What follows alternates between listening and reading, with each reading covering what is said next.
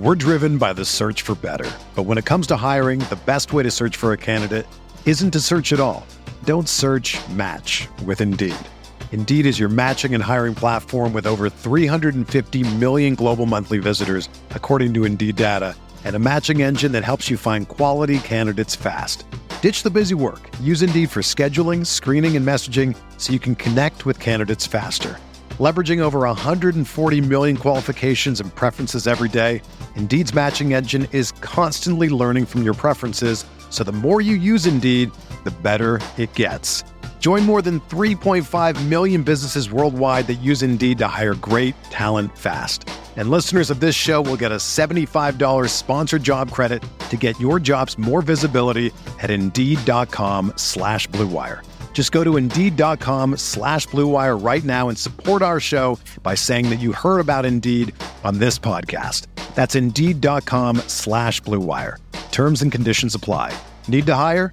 You need Indeed.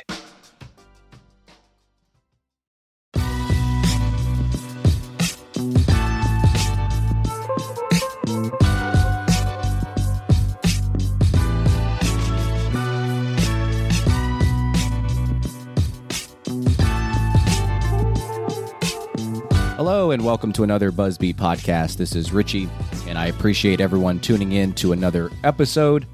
If you want to know the best way to support us, a way that is free and easy to do, just go give us a 5-star rating on Apple or Spotify.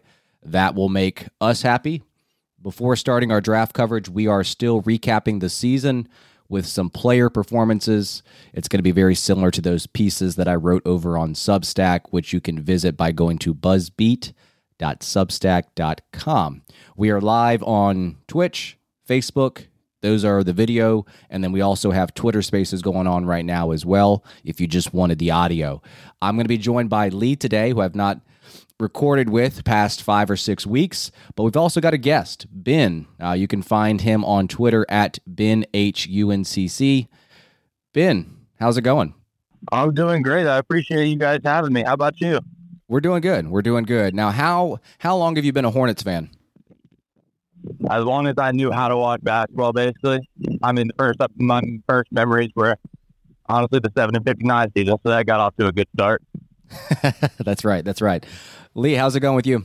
I'm great, Richie. It's good to be back. Just had to recalibrate. I had to. Sometimes you got to take some time off. You gotta feel things out. But it is good to be back on the airwaves, and I'm definitely looking forward to the off season, because this is when we can trick ourselves into being optimistic again. Yeah, it feels like you started your off season a little bit early. I did. I just called it. All right, let's get into this by starting with LaMelo Ball. Ball, 21 years old, played in just 36 games this season, which was a disappointment. That was the lowest of his 3 seasons. In terms of his game, let's just start with the offensive end.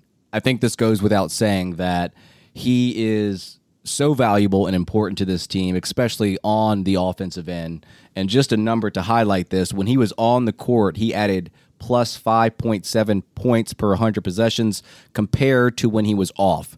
And that was the highest of his career. And technically speaking, it's second on the team, but it's behind Svi, who only played like a third of the minutes of Ball. So filtering him out, tops on the team. And I did some other filters with this on-off number for the 22-23 season on Cleaning the Glass. And here's what I found. Of point guards under the age, 25 and under, playing at least 800 minutes, this season he ranked 5th in the NBA behind Luka, De'Aaron Fox, SGA, and Trae Young with that on-off number. And I get that he probably played like half of the minutes of those guys, but it still goes to show you what he can do on that end. There are just so many things that he does in terms of shot creation from behind the arc, playmaking, drive and kick game that makes him very, very valuable. And that's some stuff that you can always point to in terms of a positive. But Lee, starting with this offensive game, obviously there's stuff that he can improve upon on offense, and we can get into that as well. But I'd love to hear from you about what makes Ball so special as a offensive engine on this team. Well, yeah, I mean, you hit on it, Richie. Like you look at the Hornets offense on the season. The Hornets scored 108.4 points per 100 possessions this season, which is good for, you guessed it, worst in the NBA. I mean, this offense was putrid, to say the least, this season. Now, with Ball on the floor, you mentioned that +5, so they're around 113 points per 100 possessions with Ball on the floor, which is like league average-ish. So the offense still wasn't spectacular by any means with Ball on the floor, but like, I just think I want to kind of reiterate to Hornets fans and listeners that is a massive gap for one player to take your offense from literally the worst in the league to league average when he plays. Still speaks to how incredibly impactful LaMelo Ball is as, like you said, a 21-year-old point guard. To further support your point, we all know that last season, LaMelo Ball led the Hornets to a top 10 offense and, 43 wins on the season. So he has a fairly ironclad track record in his young NBA career as being a primary driver of efficient offense on the ball, which is incredibly impressive to say the least. I did some sorting of my own here and kind of still can't believe what I found. Like I checked it like 6 times. I'm sure somebody will correct me if this is somehow incorrect. Players averaging equal to or greater than 23 points per game, equal to or greater than 6 rebounds per game, equal to or greater than 8 assists per game, entire league wide. There are 3 players in the NBA that did that this season. Can you guess who the other 2 are? I can think of 2 of them. I can't think of who the third would be. Well, the third's LaMelo. Ball's the third. So give the other 2, Ben. Oh, Luka and Jokic, I assume. That's exactly right. Wow. So like I said, I literally refreshed and double checked the screen like 3 times. Like I kind of couldn't believe it. Now, if you put the assists to like 5, it grows. LeBron's in there. I think even Booker's in there. But like all that to say, he's in an incredible class, even from just kind of a traditional volume counting stat standpoint.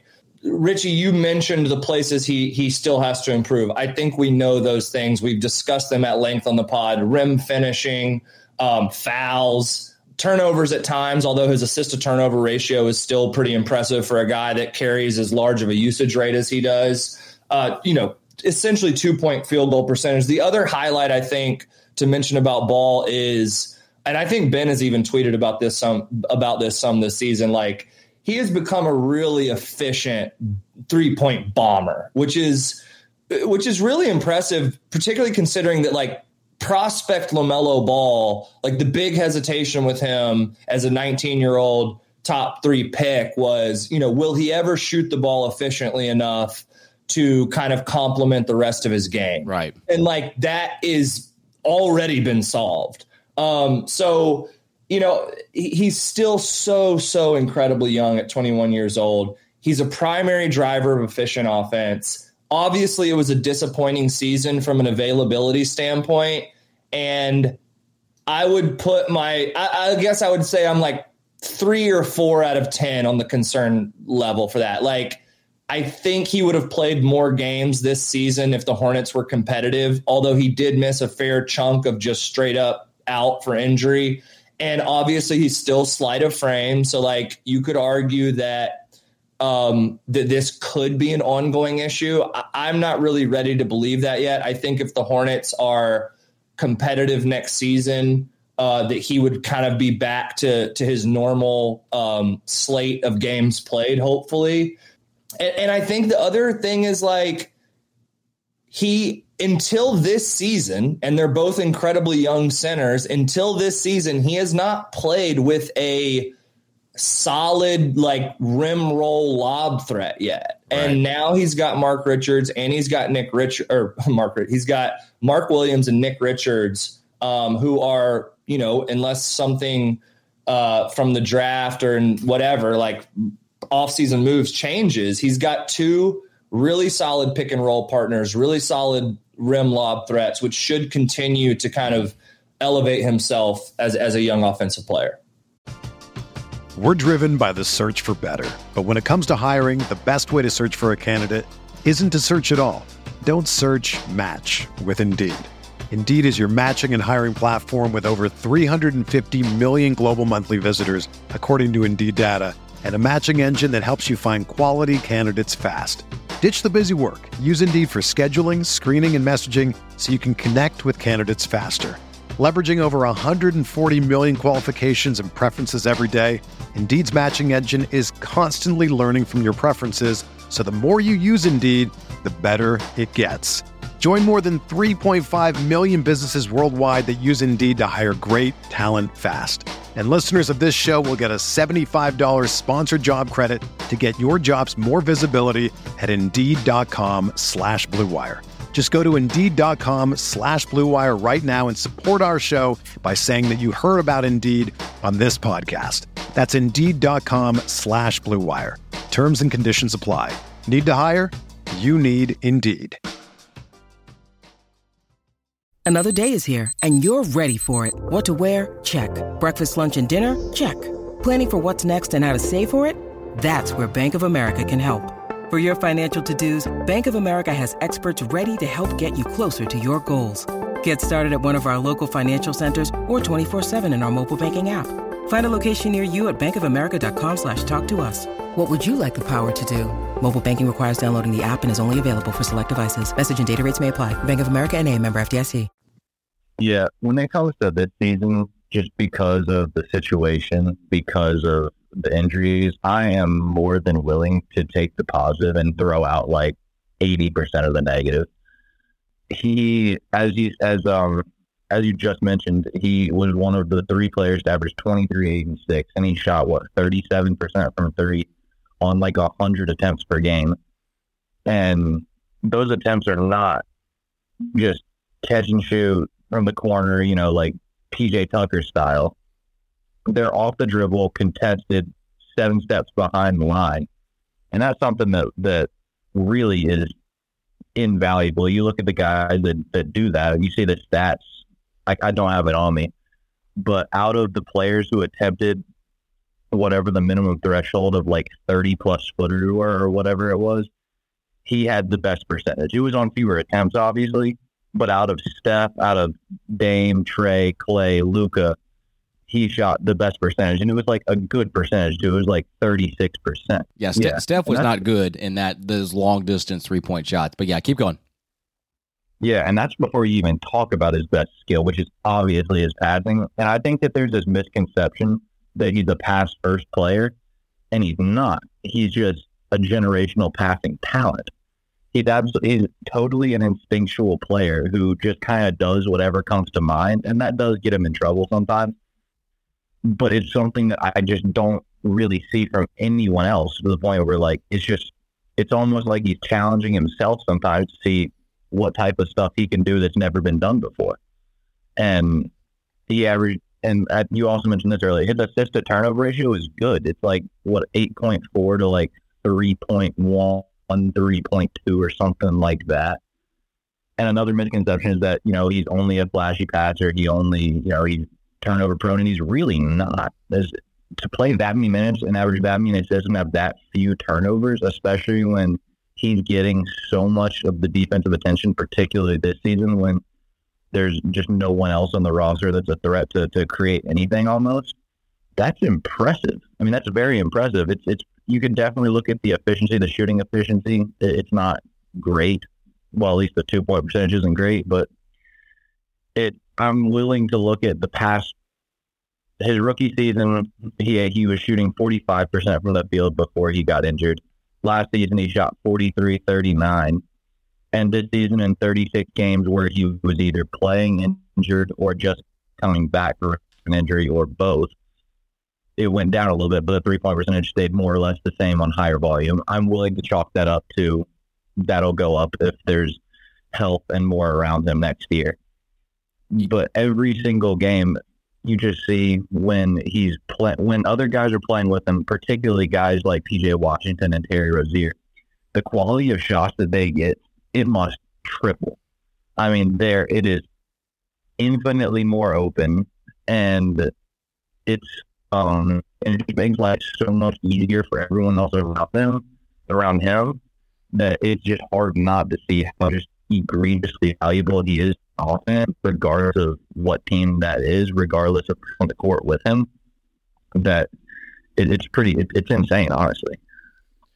Yeah, I think the thing with him in terms of creating open looks for his teammates, and you're probably right, like it probably triples the amount of quality that comes his teammates' way in terms of him just creating open shots. I think the biggest way that he does that is through his drive and kick game, and I think there's a little bit of a mixture of bad and good there on the offensive end. And Lee, you mentioned it a little bit in terms of the rim finishing, but it's not so much the rim finishing. That to me is down, but it's also just getting to the rim and wanting to get to the rim. His percentage of rim attempts have gone down from 36% to 25 to 21% of his field goal attempts on the season, this past season. So he needs to have some kind of scoring inside the arc. And if he's not getting to the rim, it takes away the fouls drawn, and it doesn't really provide an alternative for him to get his points. So that's the one thing that I'm looking at right now for room for improvement on the offensive end. Lee, do you think there's anything to the fact that he's been injured year after year? He is a guy that probably needs a little bit more muscle on his body. That's a big reason as to why he's not trying to get all the way to the rim, or is he just so comfortable shooting the three and passing the ball as he get into the lane that's just on the back of his mind, that he doesn't even think about getting to the rim? Because I feel like that needs to be a part of his game. Oh, it definitely does. I mean, like you said, he's going to have to be able to, as he progresses, if the Hornets want to achieve any type of sustained real success, like he's going to have to develop something inside the arc that he can lean on. And he doesn't have that yet. I would agree, or I guess I would lean towards some leniency on, he's probably trying to protect his body in certain ways. He's still incredibly slight. He's still so young. You would hope that physically he will kind of develop as he ages. I mean, we're 3 and 4 years away from LaMelo Ball being 25, which is just kind of insane when you think about it. I mean, you think about a player like De'Aaron Fox right now, who had so many holes in his game early in his career. I mean, his was kind of the inverse of LaMelo. Like De'Aaron couldn't shoot it. De'Aaron didn't make good decisions late in games. He was billed as a player that couldn't generate offense and kind of high leverage minutes. And all of a sudden this season, due to better roster construction, due to player development, all of a sudden he is all of those things. So LaMelo, again, kind of in the inverse, via player development, via physical development, and via playing in meaningful games and putting more of an emphasis on, bending defenses with rim pressure, lane pressure, and being able to finish and creating fouls, like you mentioned. It's a concern. It's worth talking about. It's worth monitoring.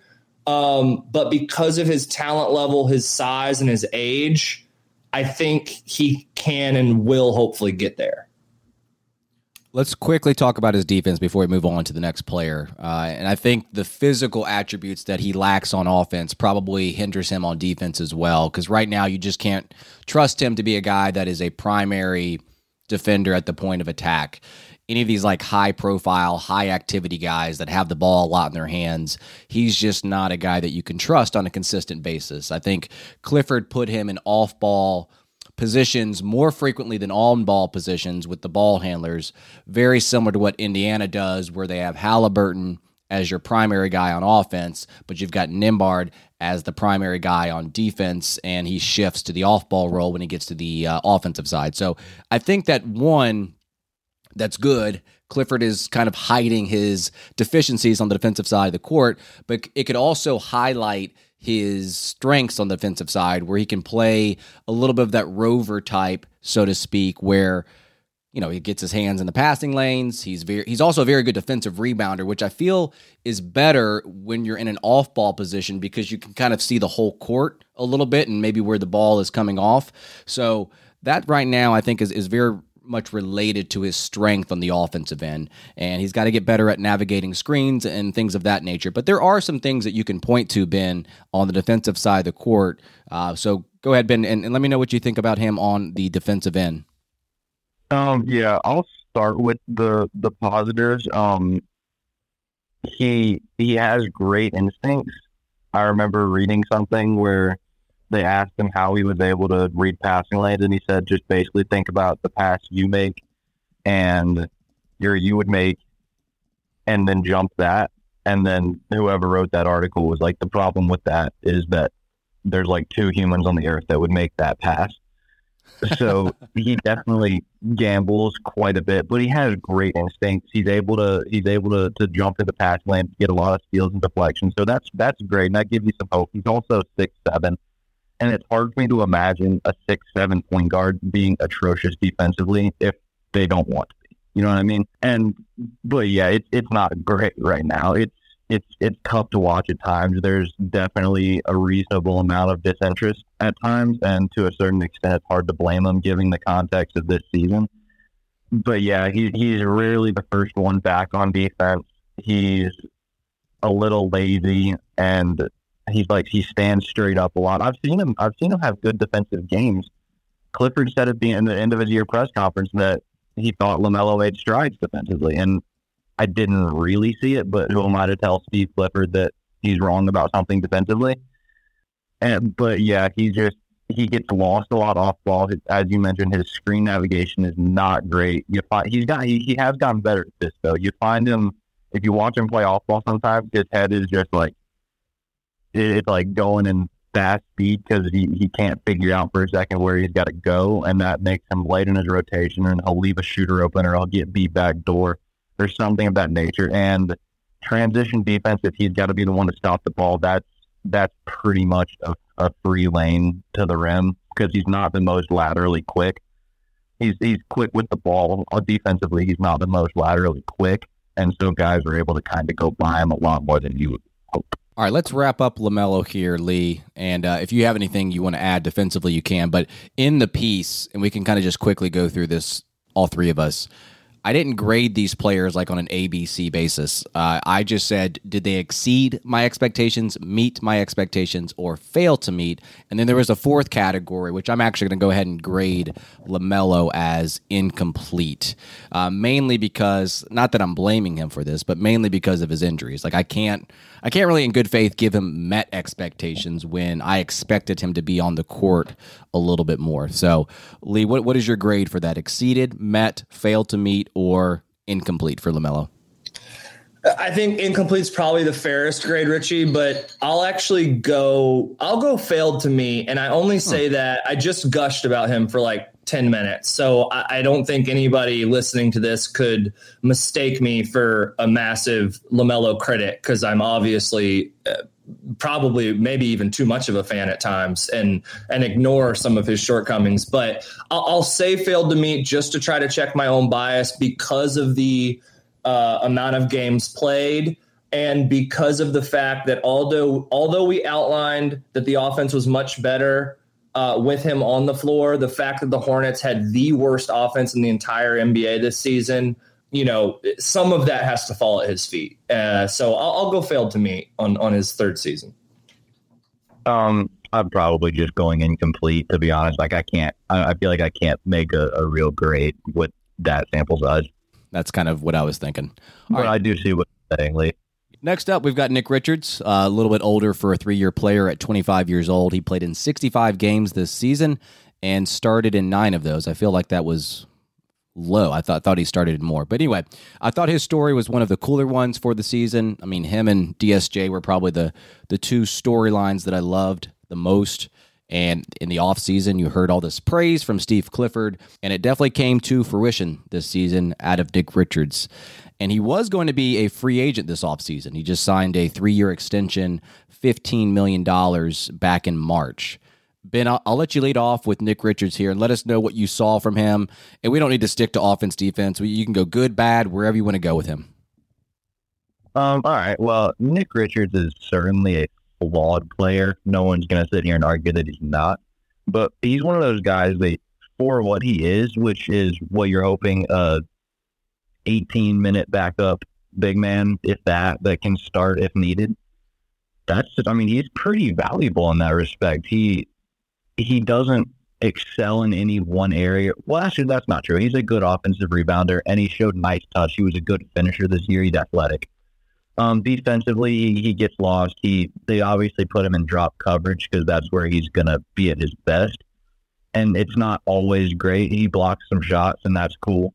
But offensively, I think is honestly where the value is when you are playing with LaMelo. He's when he's not setting illegal screens anyway. He's a good fit. He's, like I said, very athletic, a nice lob threat to have. He's a good offensive rebounder, and that's where the value comes. You don't need a defensive anchor coming off the bench, and that's not what he's being asked to do. So basically, I guess what I'm trying to say is he's flawed, but when we're looking at what he's being asked to do with Mark Williams obviously being the franchise center, he's a very nice compliment. I don't think you have to change your play style that much when Mark comes out of the game. He does a lot of similar things, and I think that he complements the playmakers on the team very well, and he does what he does very well, and the flaws aren't too glaring. All right, so yeah, I would agree with a lot of what you said, Ben, and he's limited, I guess. Flawed, limited, whatever you want to call it. He's very defined in what he can do. You mentioned his offensive rebounding. He's very good at using his body and his positioning to get to the spots under the basket to grab those offensive rebounds. He had a 13.2 offensive rebound percentage, 95th percentile there. There's not much diversity in his game, but he's just a relentless, energetic player, and that's very evident. It just jumps off on the screen. I think outside of the offensive rebounding, the biggest area that you can point to on offense is that pick and roll. And I don't necessarily think he's like much of a lob threat in terms of like an alley-oop finisher, but like just getting up there, grabbing it, and going back up. So I do think he's one of the most efficient players out of the pick and roll for Charlotte this season. And then defensively, he may not be as versatile as Mark Williams, and to Ben's point, like he's going to be in drop most of the time, but he did come up higher on pick and roll defense than I would have expected on some possessions. He is very good as a rim protector, contesting shots, altering the ease of shots of opponents. And then one thing I noticed, I actually went back this morning and watched 25, 30 of his blocks this season.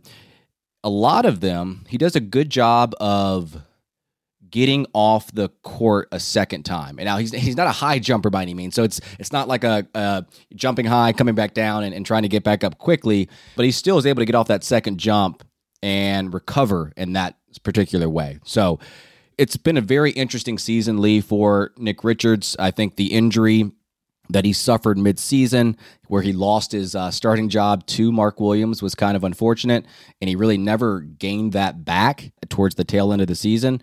And to Ben's point, he was the biggest culprit of illegal screens on this roster by a wide margin. I believe it was 31 offensive fouls when it comes to those bad screens. And I think that goes to like him not being as nimble as Mark Williams, and I think that shows up in a lot of different areas.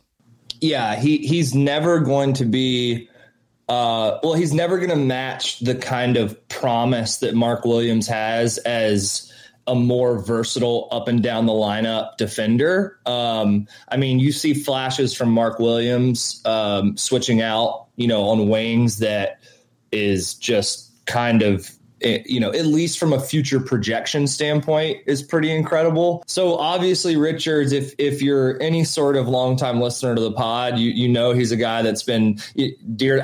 Richards is to me what McDaniels was, I think, for Richie, in terms of just kind of being a proponent for this guy when, there wasn't much to be a proponent of, but I liked him a ton coming out of the 2020 draft. I was kind of entrenched myself as a Richards over Vernon Carey guy for a long time there, when that was a bit of a debate on which of those two second-round picks might be able to hang around the roster.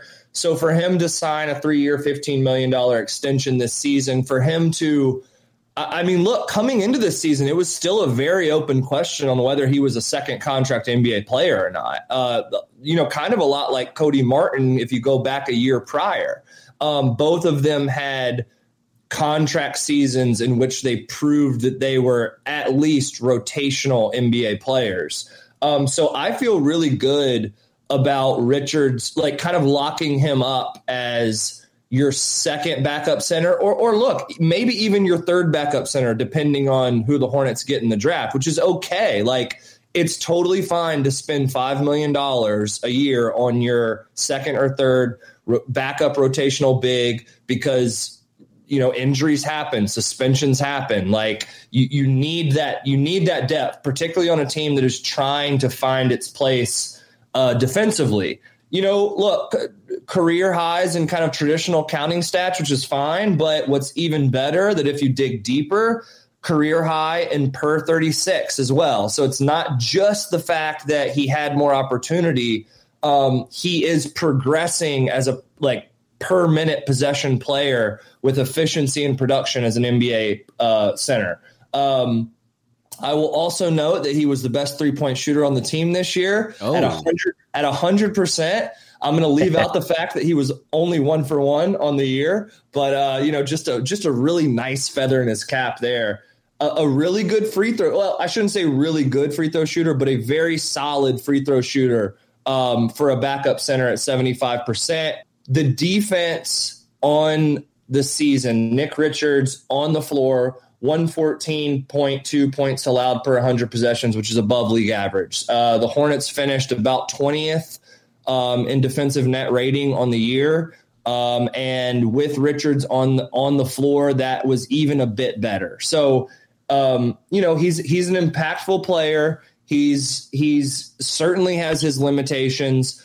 And the last thing I'll say about Richards is he has proven that he can identify something he's not great at and slowly improve at it. So my two examples for that is his hands have gotten a lot better in his years in the NBA. And his 3-point shot. And his 3-point shot. Exactly, which I already highlighted. His hands have gotten better. Like, it was very obvious that Nick Richards need to improve as a receiver with his hands as a center. And it was also very obvious that Nick Richards needed to improve as a disciplined shot contester around the rim. Early in his career, he would flail at any pump fake you gave him. He would go for blocks that he had no business going after, and get out of position, and the opposing centers would put in offensive rebounds. He got better at both of those things. So the illegal screens thing is painfully obvious, but because of his track record, I believe that he can identify that problem and fix it because he's done it before. Any final thoughts, Ben, on Nick Richards? Yeah, I think that was a great point, what Lee said about the fact that he is just, when he came in, he was an energy guy that was good at zero things. I mean, not a single thing.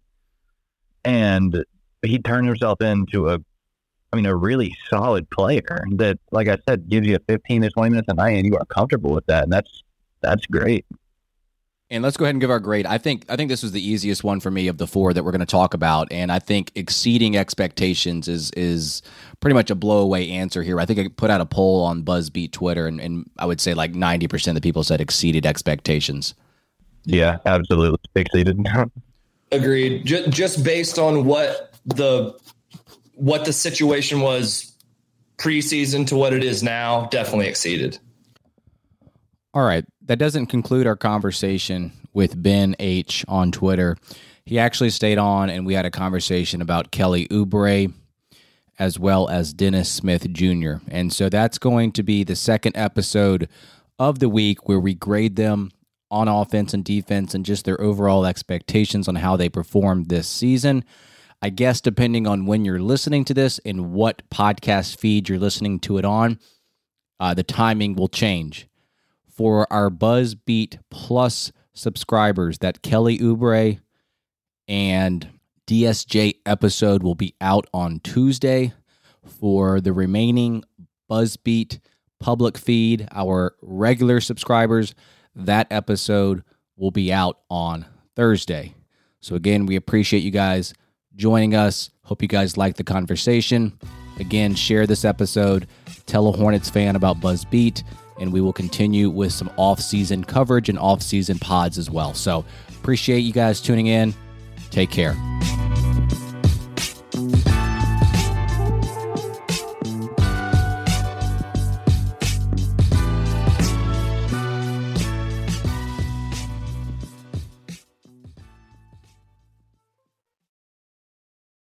Everyone is talking about magnesium. It's all you hear about. But why? What do we know about magnesium? Well, magnesium is the number one mineral that 75% of Americans are deficient in. If you are a woman over 35, magnesium will help you rediscover balance, energy, and vitality. Magnesium supports more than 300 enzymatic reactions in your body, including those involved in hormonal balance. From functional medicine doctors to mental well-being and female hormone experts, we all know that magnesium is the one mineral to improve all aspects of well-being and health. But which one? Magnesium Breakthrough from Bioptimizers, the trusted choice recommended by leading experts with 7 best-absorbed forms of magnesium to ensure your body receives the support it needs for overall well-being. Go to bioptimizers.com/balance today and use code BALANCE10 for 10% off. Support your journey to wellness at bioptimizers.com/balance. Magnesium Breakthrough from Bioptimizers, your foundation to optimal health and vitality.